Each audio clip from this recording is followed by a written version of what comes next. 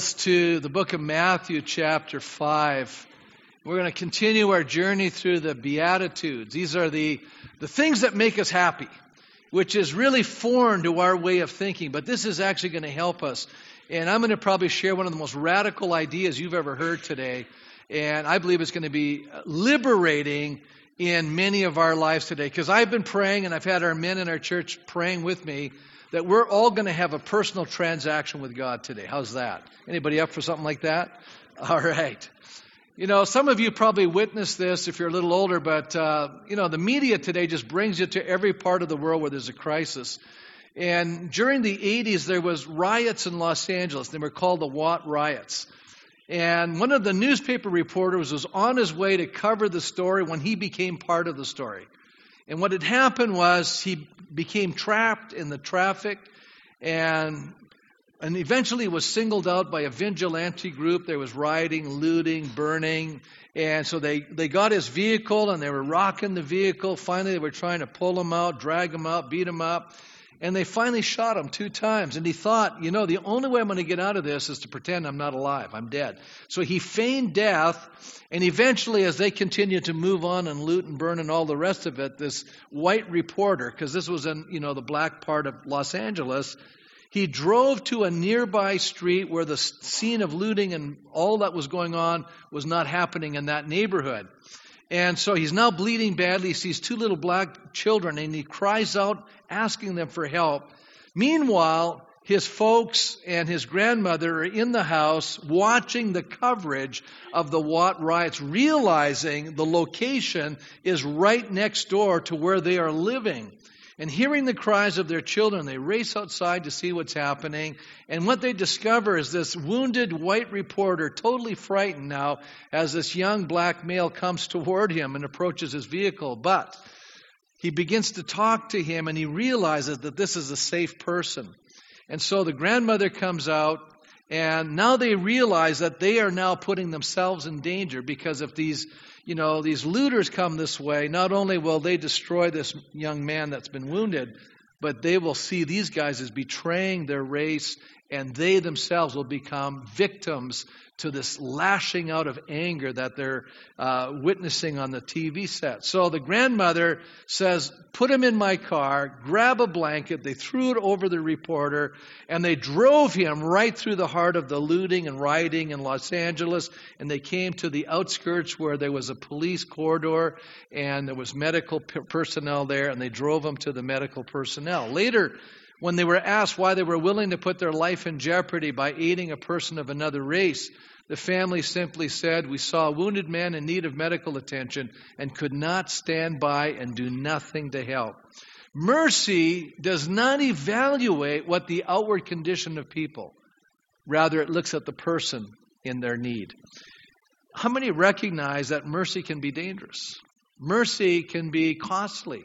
Mercy is usually sacrificial. It's the giving of ourselves for the sake of another. And as I write, it's costly. Generally involves suffering on the part of the one who shows mercy. Jesus now, in speaking on the Sermon on the Mount, says something extremely profound, and I believe we all need to hear this. He says here in Matthew chapter 5, verse 7, "Blessed are the merciful, for they shall be shown mercy." And now we get this little conditional statement. Merciful people will receive mercy. And I wonder if unmerciful people will receive exactly what they've been expressing to other people. We're going to talk a little bit about that here today. Now, probably the best definition of mercy that I read was by a preacher by the name of Dr. Martin Lloyd-Jones. And he said, basically, he's comparing mercy with grace. And he says this: grace is especially associated with people and their sins. While grace looks down upon sin as a whole picture, mercy looks upon the effects or the miserable condition that sin puts people into. Do you see the difference? You see, grace is, yes, it's something we don't deserve. God gives us this beautiful gift. But mercy is God looking at the plight of what our sin is doing to us. How many catch the difference? One is a bigger picture, one is a more specific situation. See, the essential, he says, so that mercy really means a sense of pity plus a desire to relieve the suffering. That is the essential meaning of being merciful. It is pity plus the action. So it's not just that I feel bad for somebody, it's what I do with what I feel bad about. How it moves me to do something. It compels me to action. That's the idea behind the word mercy. And then he gives kind of an example, an illustration to help us understand this a little better. He says, to have a merciful spirit, he says, can only be displayed when you and I have the opportunity to exact kind of judgment on the person who's abused us. In other words, we can actually decide, I want an eye for an eye kind of thing. He goes on to say, now the way to look whether you are merciful or not is to consider how you feel towards that person who wronged you. Are you going to say, well, now I'm going to exert my rights at this point? See, we're going to get the legal approach. Like in the Old Testament, Jesus said, it's been said, an eye for an eye and a tooth for a tooth. In other words, don't exact more punishment than what's due. But how many know that when you and I are wounded, we don't want just, justice. Many times we want revenge. We're hurt. We're angry. We want to destroy the person, right? And that's, instead of an eye for an eye, we want a head for an eye, How many are following what I'm saying? There's a lot of explosive, unresolved stuff building up within us. And so to show mercy means that something else has to occur inside of us. In other words, this person has transgressed against me, and here comes my opportunity to do, something back towards this person. And yet the merciful person is the one who doesn't behave that way. The merciful person is the person who, even though you have this person in your power to get back and be vindictive, instead you show mercy, you show kindness, you show forgiveness. That is extremely powerful. Do you know, I was reading the newspaper this morning, I was reading it yesterday, and I was looking at that main front article where that person who had admitted guilt of violating a child. Remember, some of you probably see that. He's admitted it. He's going to, suffer some consequences. His whole career has been wrecked. Well, justifiably so. He's done what's wrong. But when I was reading the comments of the victim, I realized that they still have to process something in their heart. Because even though, my heart goes out to that person, they're excited about this person and may more be done to that person. In other words, they're angry still. And I don't sense they've come all the way around to what's going to really bring freedom and peace into their heart. You see, you can actually have justice, but that doesn't satisfy you. That's one of the problems in our legal situation. People don't want just justice. They want revenge. You see, they want more than justice. And that's where we have to find the line. Where do we understand this concept of mercy and how powerful is it? I think it's one of the most misunderstood concepts in the Bible. Is it possible? I raise a question now. Is it possible that if we do not show mercy, we will not obtain mercy for ourselves? That's an interesting thought. And that's the thought I want you to reflect on as I keep sharing the story that I'm about to relate to you. Jesus tells a very interesting parable in response to a question that Peter raised regarding how often we should show mercy or forgiveness to those who sin against us. And you have to understand, forgiveness is probably one of the major expressions of mercy. So Peter now, culturally, they were taught from the rabbis that to be, forgiving or merciful, they had to do it at least 3 times. Okay? So when Peter asked Jesus the question, how often do I have to forgive the person who sins against me? Peter says 7 times. How many think that Peter was, really being way beyond what he was taught? He was already moving past his cultural background and actually being far more merciful. And then Jesus answers that question with this comment. He said, I tell you not 7 times, but 77 times. Now, many translations say 7 times 70 times, which when I add that up, that's 490 times. And I know I've said this a few times, but I want to remind us. So what is Jesus doing? He's telling us, okay, now, all the times people sin against you, you got to keep track of them. 1, 2, 3, 489, you're really threading on thin ice right now. You've got one more crack and that's it. Is that what Jesus is doing? And Patty was in the first service and I said, no, is it just 490? And she says, you're getting really close. I mean, I'd be in rough shape, right? You know, I hit the line, that's it, 491, you're done. You know, no more forgiveness. No, Jesus is telling us this number is really expressing this unlimited element that I have to have a forgiving nature. I need to have the spirit of forgiveness, the spirit of mercy operating in my life. And so Jesus tells a story to really bring it home. And how many know the parables are really there to drive a point home? And so Jesus is now going to tell us the story of the unmerciful servant. And I think there are 3 scenes in this parable of this unmerciful servant. It's found in Matthew chapter 18. We're going to continue on. First of all, in scene number 1, we see the extravagant mercy of the king. And I just put down, the king is really a picture of God. It's a picture of our Lord. This is how God relates to you and I as human beings. And so it says here, I think we rarely tap into the greatness of God's forgiveness. How many say that's probably true? We really don't understand how much we have violated God as human beings. Anybody could say that's probably true?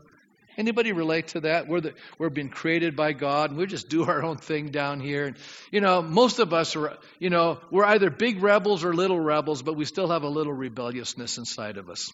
Anybody say amen to that? Is that probably an adequate description, you know? Isaiah says, all we like sheep have gone astray. We've all gone our own way. So we've all had a little rebellion in us. And there's moments in our life where that's, you know, been more evident than others. But let me move on here and just talk about the fact that we are all sinners in a state of great indebtedness to God. All have sinned and fall short of the glory of God. There's not one person here that can say, Pastor, I've never sinned. You could say it, but that wouldn't be the truth. You'd be a liar. You know, we don't have to admit, no, there's been a few places, you know, yeah, I said this wrong. I was unforgiving to this. I mean, we could go on and on. We could just sit down. I imagine in a day, if God has found an angel beside us and started tracking us, he could probably point out a few things that we need to change. Well, how many think that's probably true? A lot of things we're not even observing. We're thinking the wrong thoughts, doing the wrong stuff, and we're just oblivious to this. And I'm thankful that God is constantly in the forgiveness business, because he's constantly forgiving us of a lot of things. And I'm thankful for that. But let's move on to the story in chapter 18. It said there was a kingdom, the kingdom of heaven, he says, is like a king who wanted to settle accounts with his servants.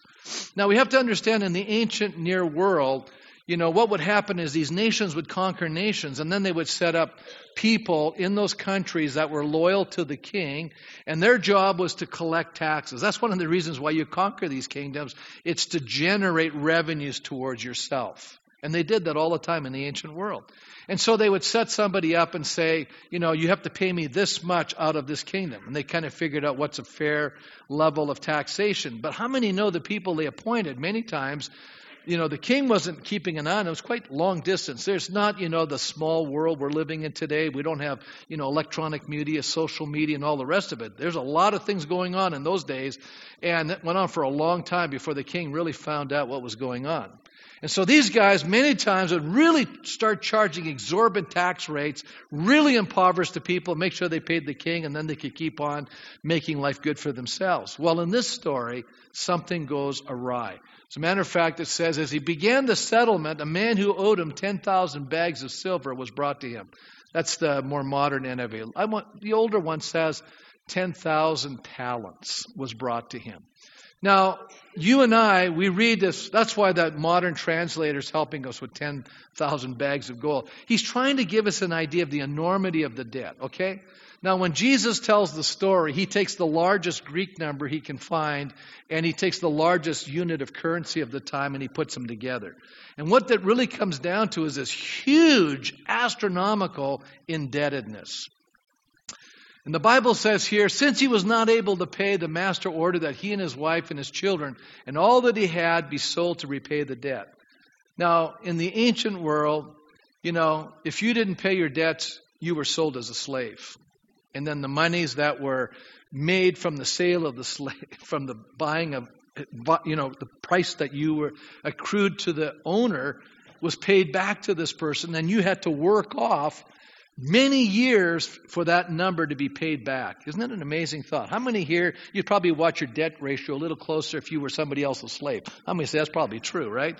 And then you get into the more modern times, and they still had debtors' prison, where they would throw people in jail until other people, family members, would raise the money to get them out of prison, and then the debt would be paid. Debtors' prison. How many say that's a pretty intense situation? Everyone's looking at me like, really? They did that? They did. Believe me, study history. You'll find that out. Okay. So, we read in the story, according to Josephus, now this is 10,000 talents. This is what Josephus points out. He said 600 talents in taxes were collected from all of Judea, Idumea, and Samaria in 4 BC. 600 talents. How much did this guy owe get? Oh, 10,000 talents. Are you getting the idea of the enormity of the debt? As a matter of fact, I would say that his debt load was probably like the Canadian debt. How many know that we're going to be a long time paying that off, right? Everybody kind of relating? What's Jesus doing? He's using hyperbole. What is hyperbole? It's an exaggerated form of speech. He's trying to make a point. He's basically saying, our debt before God is so great, none of us could ever repay that debt. That's the point he's driving home for us. How many are catching the point? Okay, we made the point? Okay, so now this guy comes up. He's desperate now. He knows he's in trouble. So it says, the servant fell on his knees before him. Be patient with me, he begged. I will pay back everything. That's not even a realistic statement. How many know that's true? You could spend 25 lifetimes, you won't pay that debt back. But he's asking for mercy. That's the point. And then the incredible thing happens. In verse 27, the servant's master took pity on him. In other words, he's going to show him mercy, and he canceled the debt and let him go. How many go? Amazing. How many? That's amazing mercy. That's amazing grace. That's incredible. Folks, the point is, you and I are that person. We are indebted to God. The only way out of this is we fall on our knees before Almighty God and say, God, forgive me. I've sinned against heaven. And I've sinned against a whole bunch of people. I deserve what I'm going to get from, all the things that I've done. Very powerful. You know what's going on in our culture today? We don't even relate to this stuff. You know why? Because we keep telling everybody, everybody's fine. There's no such thing as a bad person anymore. Right? I don't know where all this evil is coming from, but it's not being done by people according to most of these thinkers. I'm going, hey, listen. As human beings, it's amazing how bad we can get, how evil we can get, because we can get locked into all kinds of things in our lives, It's true. People do terrible things to one another. Well, Jesus utilizes the same language of indebtedness towards God in the Lord's Prayer. And we read about it here in Matthew chapter 6, verse 12. It says, forgive us our debts as we also forgive our debtors. Now, isn't it interesting? Luke says, forgive us our trespasses as we forgive those who trespass against us. Now, why in the world would Matthew say it this way? Well, do you know who Matthew is? His Hebrew name is Levi. What was his job? He was a tax collector. How many know? He just thinks this way, right? He's the accountant of the 12 disciples, and he's thinking debt. He's saying sin is like debt. We're in big time debt to God because we've sinned against Almighty God. And Jesus is saying, listen, our prayer to God is forgive us our indebtedness, and then it's as we also have forgiven our debtors. Now it seems conditional on that, does it not to you? In other words, if I don't forgive my debtors, do I still owe God debt? Oh, interesting. Let me move on to point number 2. Point number 2, the second scene in the parable, is the incredible lack of mercy extended towards those who are indebted to us. How many get the idea there's a contrast being made here between the extravagant generosity of the king who forgives all, this huge, incredible debt? But now we pick up the story. And what happens in the story is it's amazing how short-sighted this person is. And by the way, before we start saying this guy's bad news bears, many times I think we're going to have to talk to ourselves. Because think about it. And scene number 2, we're kind of shocked by his behavior. It says, but when that servant went out, he found one of his fellow servants who owed him 100 silver coins.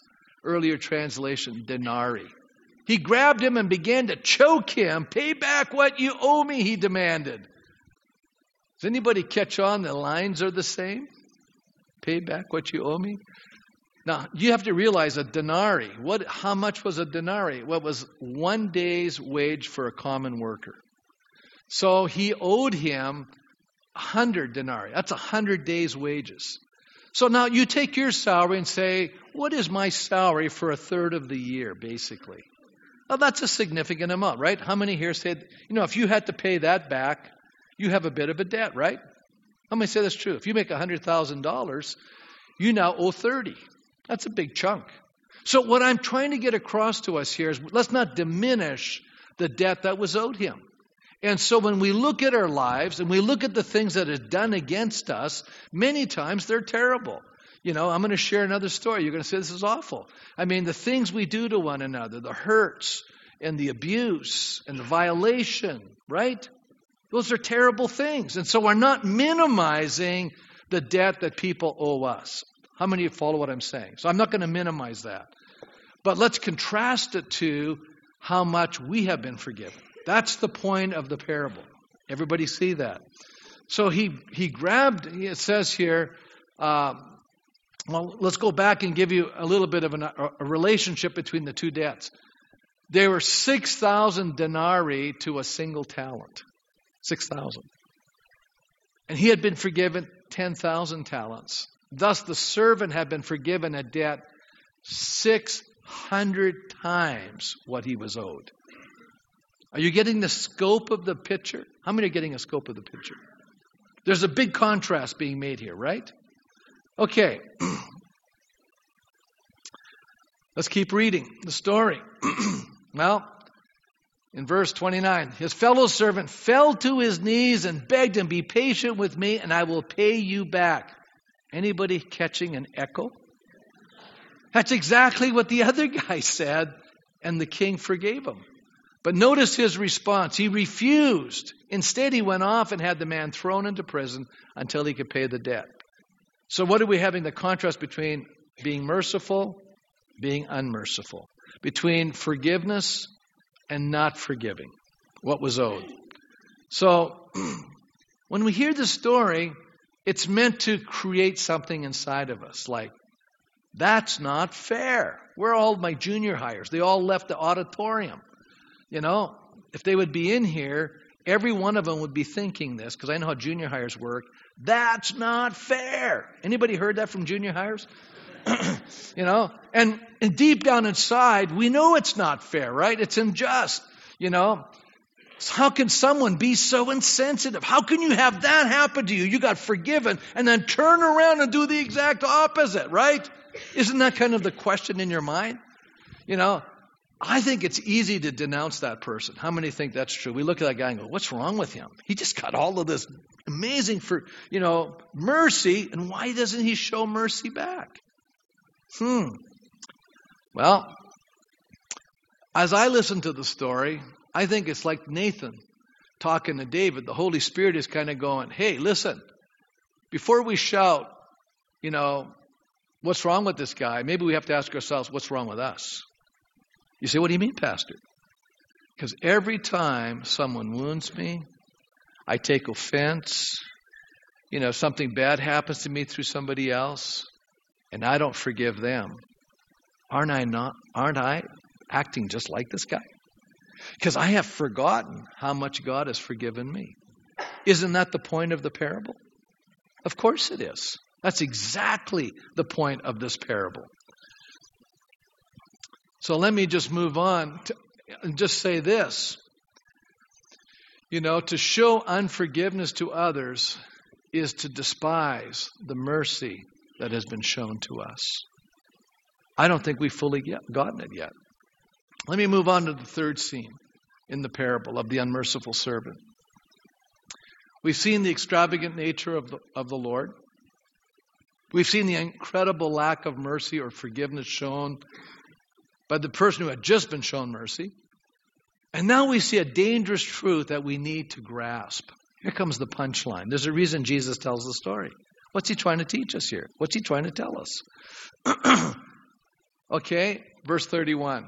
When the other servants saw what had happened, they were outraged. One translation says they were indignant. And they went and told their master everything that had happened. And the master called the servant in. And listen to what he says to him. You, what? Wicked servant. I don't know about you. I don't want Jesus calling me a wicked servant. Anybody want that designation in your life? Not really. What is he saying? You mean you didn't get this lesson? You mean I forgave you all of that and you couldn't forgive this?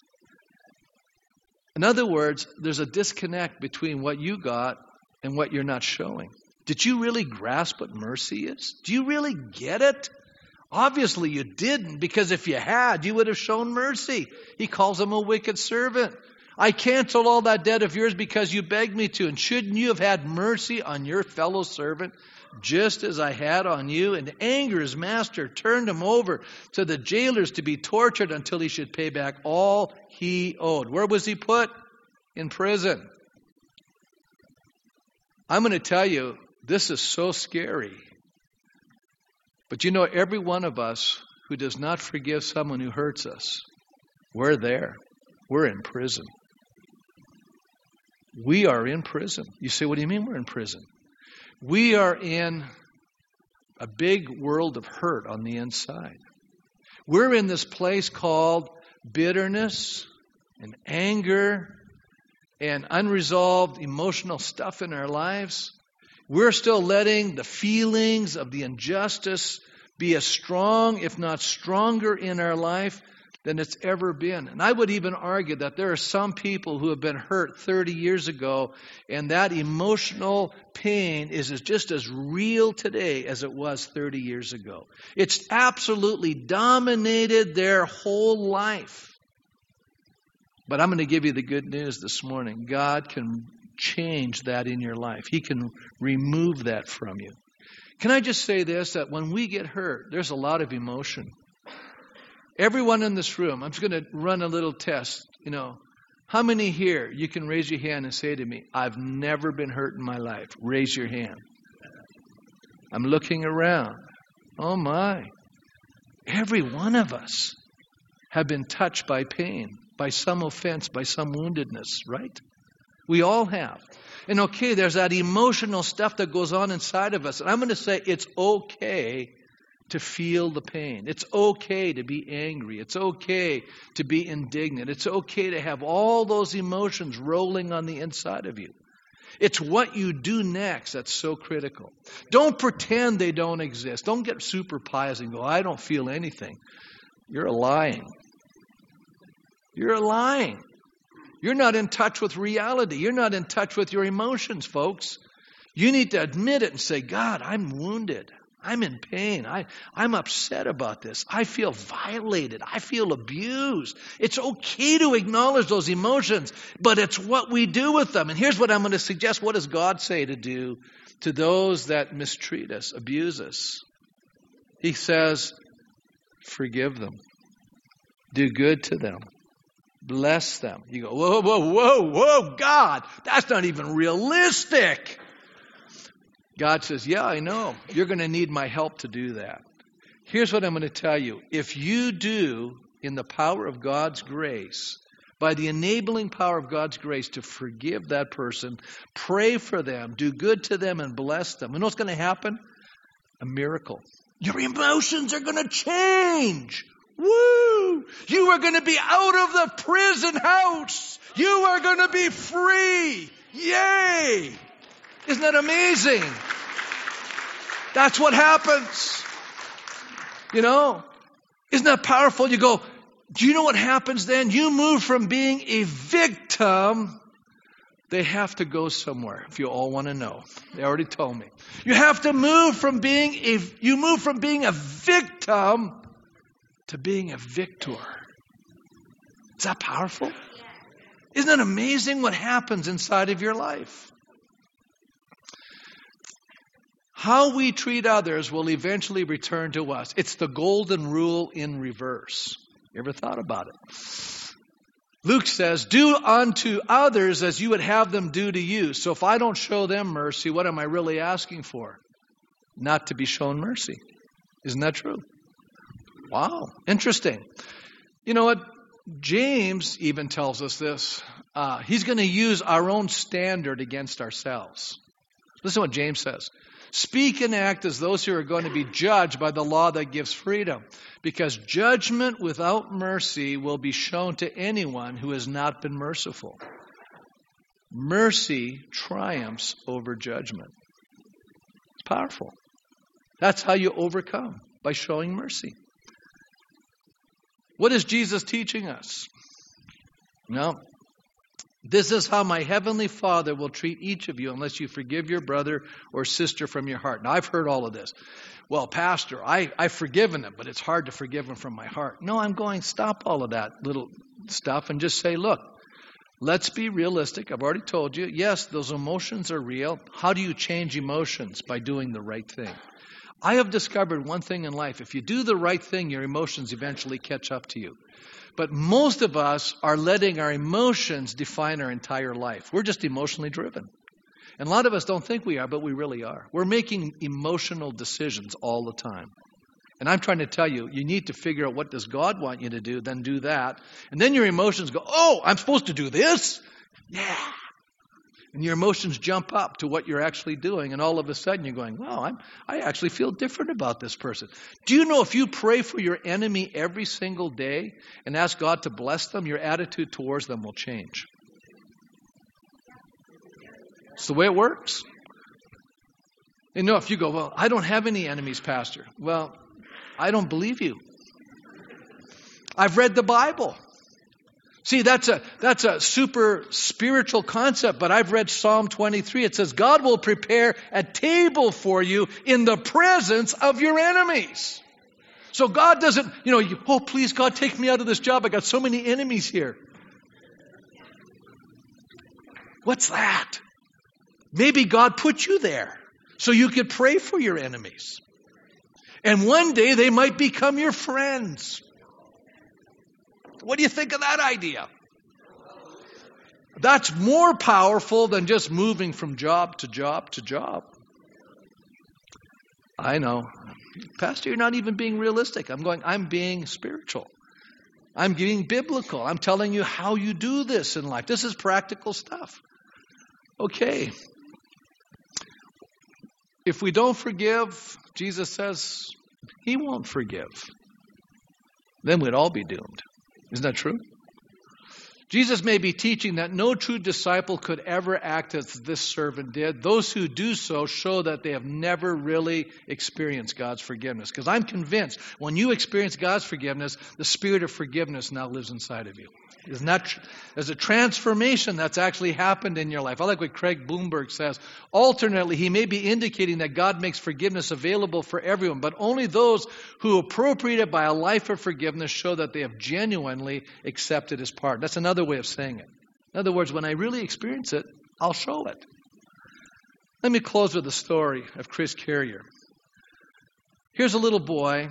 5 days before Christian, a stranger approached him, but actually he had been somebody that had worked for his dad. But Chris, who was 10 years old, didn't know it. He just said, hey, listen, I want to buy a gift for your dad. And of course, Chris was eager to please his dad, and he said, hey, let's go out and do it. And so he jumped into this guy's truck, and they drove off. But the driver took Chris to a remote field and said, oh, I'm lost, and asked him to look at a map.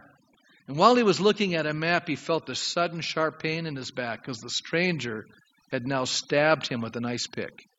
The man drove the wounded boy down a dirt road, shot him in the temple, and left him for dead in the Florida Everglades. Chris lay lifeless for 6 days until a driver happened to see him on the side of the road. Must have been a rarely used road. He miraculously survived his injuries, though now blinded in his left eye. He was unable to identify his attacker, so there was no way to apprehend the person who did this to him. For a long time, Chris remained frightened. He probably was traumatized by this experience. You can imagine, even though there was police protection, it never alleviated the fear that was ruling in his heart. When he was 15 years old, 5 years later, he was invited by a youth group to go on a hayride, and there heard the gospel of Jesus and gave his life to Christ. For the first time, he had peace in his heart. Eventually, Chris became a minister. Isn't it amazing? God called him into the ministry, and he began to preach the gospel. In 1996, a detective told Chris over the phone that a man had confessed to the crime that had cost him his left eye. The man's name was David McAllister, and so Chris made a plan to visit this man and discovered him in a senior's home. This man, now 77 years old, was blind. This strong young man that Chris remembered stabbing him and throwing him aside was now a broken, humbled 77-year-old man. Chris learned from the detective some of the background that had happened years ago. What had happened was this man, David, was a nurse, and he was taking care of Chris's father's uncle. But one day when Chris's father had come, he realized that this nurse was drunk out of his mind, and he fired him. And to get revenge, he retaliated against his 10-year-old son. How many say this is kind of a tragic story, huh? But now Chris is talking to this older man, and he denies knowing anything about the story, but Chris eventually leads him along and reveals more about himself, and soon the older gentleman begins to open up and share, yes, I did this terrible thing to you. And then Chris said, listen, and he apologized. He said, what you meant for evil, God used for good. And he told his attacker how God had allowed his wounds to become an open door to share the story, to share this good news of forgiveness. Chris went home and he told his wife and kids about meeting the man who had tried to kill him. And his entire family began almost daily visits to David McAllister's nursing home to go visit him. And then one Sunday afternoon, Chris said to David, he said, listen, do you want to know Jesus and receive his forgiveness? And he said, yes. And so Chris led the man who stabbed and shot him to Christ. He said, both of those men just were weeping. It was so beautiful. And then a few days later, McAllister died peacefully in his sleep. Wow, this is such a story, isn't it? Carrier says it's not a story of regret, but of redemption. I saw the Lord give that man back his life and so much more. And I can't wait to see him again someday in heaven. How could Chris show this kind of mercy? Because he himself had experienced God's mercy. Is it possible that the true test of a believer's life is not what we profess to believe, but how we respond to those who hurt us? Maybe that's the real test. Because you and I are going to get to exercise this many times in our lives. Isn't that true? I'm going to have us stand as we close the service right now. And you know, we were praying this morning, and I really believe that God wants to set people free today. You know, years ago, I heard a story. I never witnessed this, but one of my Bible teachers when I was a young student, told the story of the most amazing miracle he had ever seen. It was a young woman who was in a wheelchair. And her husband were driving home from a youth meeting, and they had one little child, and they were the leaders. And a drunk driver came across the road, and it killed her husband and her child, and it crippled her. And she was so full of anger and bitterness inside of her heart. These people came into this meeting, and she was in a wheelchair. And just like this message today, it was a message on forgiveness. When they wheeled her up front for prayer, she prayed a prayer of forgiveness, and she finally relinquished the hatred and the unforgiveness she had in her heart towards the drunk driver, and even all the feelings where she felt not supported by other Christians. And the moment she forgave, she literally came out of that wheelchair and started walking. It was so powerful. So powerful. You go, Pastor, that's almost mind-boggling. But let me tell you why. Because our minds are so powerful, folks. And when we're living in a prison house of unforgiveness and bitterness and anger, it's like we're drinking poison. hoping the other person's going to die. We're the ones that are locked into that prison. You know, God wants to set us free today. And right now where you're standing, just all over this auditorium, I've been praying this morning with a group of men. We're just saying, Lord, just reveal to people right now. Are there people in your life, right now as they're coming to mind, people maybe you got to let go of something. You got to let go of the hurt that's right there in your soul. Maybe it's your father, it could be your mother. It's usually the people closest to us that hurt us the worst, by the way. And can I just share with you, forgiveness is the gift you give people they don't deserve. It's the same gift God gives you and I, the gift we need but we don't deserve. It's called forgiveness. God forgives us of our sins. And right now there's people coming to your mind. Maybe it's a spouse, ex-spouse. I don't know who it is. I believe the Holy Spirit right now can bring people to your mind right now, and you just need to say, okay, I'm going to make a choice. I have emotions, and they're very real. And that's probably what's kept us from really forgiving, is because of those emotions. We've been wounded so deeply, but God today wants to set you free. It's a choice you and I have to make. We say, Lord, by your Spirit and grace, I choose to forgive this person. Maybe you were molested. I could go down the statistics. There's so much woundedness in our world today. And we just perpetuate these things. But right now, just let it go. Just say, God, by your grace, I choose to forgive that person's name. Just say it right now. I choose to forgive them. I choose to bless them, Father, in your precious name. I pray, Lord, that you will do a work of grace in their soul, that you will turn them around. And if they're dead, Father, I pray that you showed them mercy. Because, Lord, I want to receive all the mercy I can get from your hand. Amen? Amen. Let me just close in prayer. Father, I thank you right now. Your Spirit is hovering over our hearts.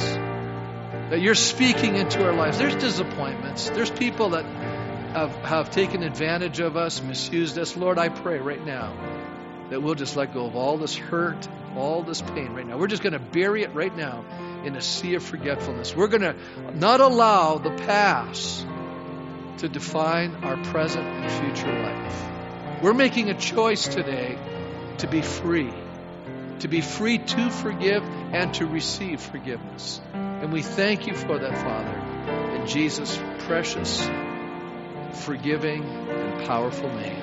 Amen. Amen as you leave. God bless you.